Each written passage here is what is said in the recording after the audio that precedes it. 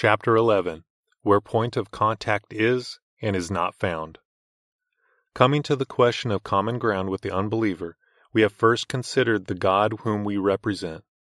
Since God is the creator of all things, since he sovereignly controls every event, and since he clearly reveals himself in every fact of the created order, it is utterly impossible that there should be any neutral ground, any territory or facet of reality where man is not confronted with the claims of God, any area of knowledge where the theological issue is inconsequential.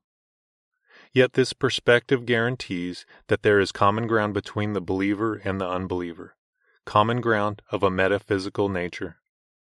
The whole world, the created realm and public history constitute commonality between the Christian and the non-Christian. But this common ground is not neutral ground, it is God's ground.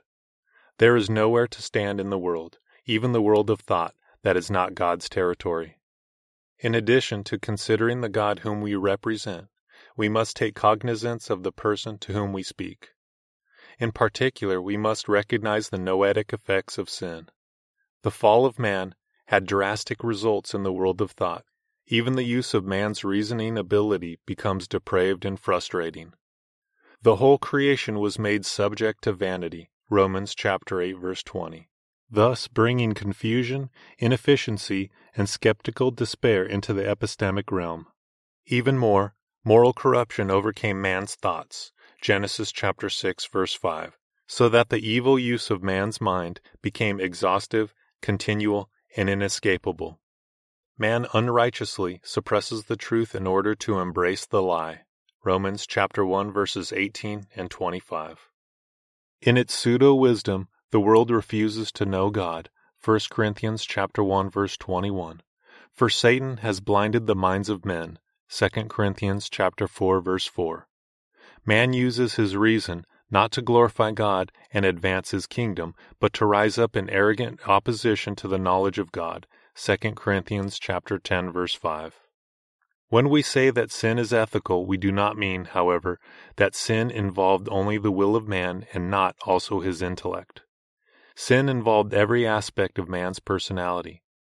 All of man's reactions in every relation in which God has set him were ethical and not merely intellectual. The intellectual itself is ethical. Cornelius Van Til, The Defense of Faith. In his Institutes of the Christian Religion, John Calvin very pointedly remarked that philosophers need to see that man is corrupt in every aspect of his being, that the fall pertains to man's mental operations as much as his volition and emotions. Of course, this points up why we cannot aim to find common ground in the unbeliever's interpretation or self-conscious understanding of things, whether they be the laws of logic, the facts of history, or the experiences of human personality. The non-Christian seeks to suppress the truth, to distort it into a naturalistic scheme, to preclude the interpretation of the God who makes things and events what they are, determining the end from the beginning. Isaiah chapter 46, verse 10. The Christian scholar cannot find anything beyond formal agreement. He cannot locate a genuinely common understanding in the unbeliever's words and opinions. Specifically, and very much at the heart of disagreements with unbelieving scholars or thinkers, we should see that the unbeliever has an incorrect diagnosis of his situation and of his own person. The non-Christian thinks that his thinking process is normal. He thinks that his mind is the final court of appeal in all matters of knowledge. He takes himself to be the reference point for all interpretation of the facts. That is, he has epistemologically become a law unto himself, autonomous. Consequently, the depravity and alleged autonomy of man's thinking prevent the regenerate Christian from seeking common ground in the unbeliever's self-conscious and admitted outlook on anything. Rather than agreeing with the sinner's conception, ordering, or evaluation of his experience, the Christian seeks his repentance in the world of thought. Our approach should be that of Isaiah chapter 55, verse 7. Let the wicked forsake his way, and the unrighteous man his thoughts, and let him return unto the Lord. A dying patient may require surgery, and yet dread it, thereby self-deluding himself into thinking that his condition only calls for a band-aid. A doctor who accepted his patient's conception of himself and his condition would not only be a quack, he would show absolutely no concern for the patient's true health and recovery. So also, the Christian scholar who genuinely desires the spiritual reclamation of the unregenerate thinker must not allow the unbeliever to diagnose his own condition and thoughts and then prescribe an insufficient cure. The unregenerate thinker does not merely need a band-aid of additional information. He needs the major internal surgery of regeneration. He needs to forsake his thoughts and be renewed in knowledge after the image of his Creator. Colossians chapter 3, verse 10. However, in denying common ground in the area of the non-Christian's autonomous interpretation of experience, the presuppositionalist does not teach that he has no point of contact with the unbeliever. The fact that the unbeliever is wrong in his self-conscious interpretive efforts does not mean that he and the Christian are, epistemologically speaking, like ships passing in the dark. For there is something of great significance in common between the believer and unbeliever.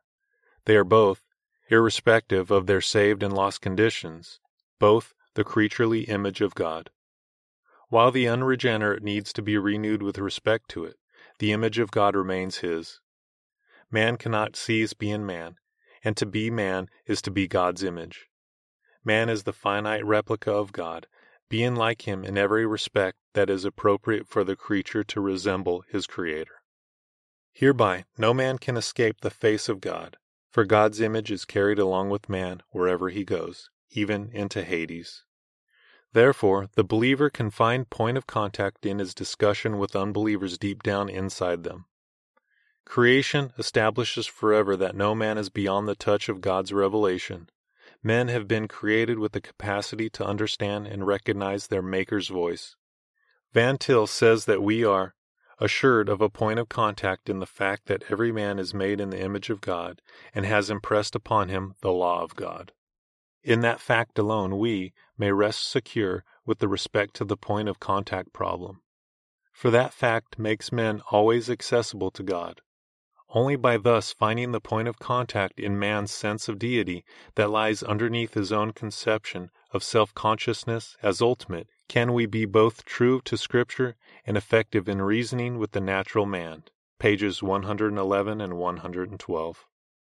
We have seen, then, thus far that presuppositionalism takes seriously doctrines of creation, God's sovereignty, natural revelation, man's creation as God's image, and total depravity. Presuppositionalism holds that there is very definitely a realm of common ground between believers and unbelievers, ground which is metaphysical in nature, but that common ground is not neutral ground. Moreover, that ground is not found in the natural man's autonomous conception and interpretation of his experience or the facts of the world. The Christian does not have a point of contact there, but rather in the actual condition of man as the image of God. Hence it is clear that the third criticism of presuppositionalism, which is rehearsed in an earlier part of this series, is thoroughly groundless. Far from isolating men in mutually inaccessible towers of thought, presuppositionalism secures both common ground and point of contact between Christian and non-Christian. It is all a matter of finding them in the right place.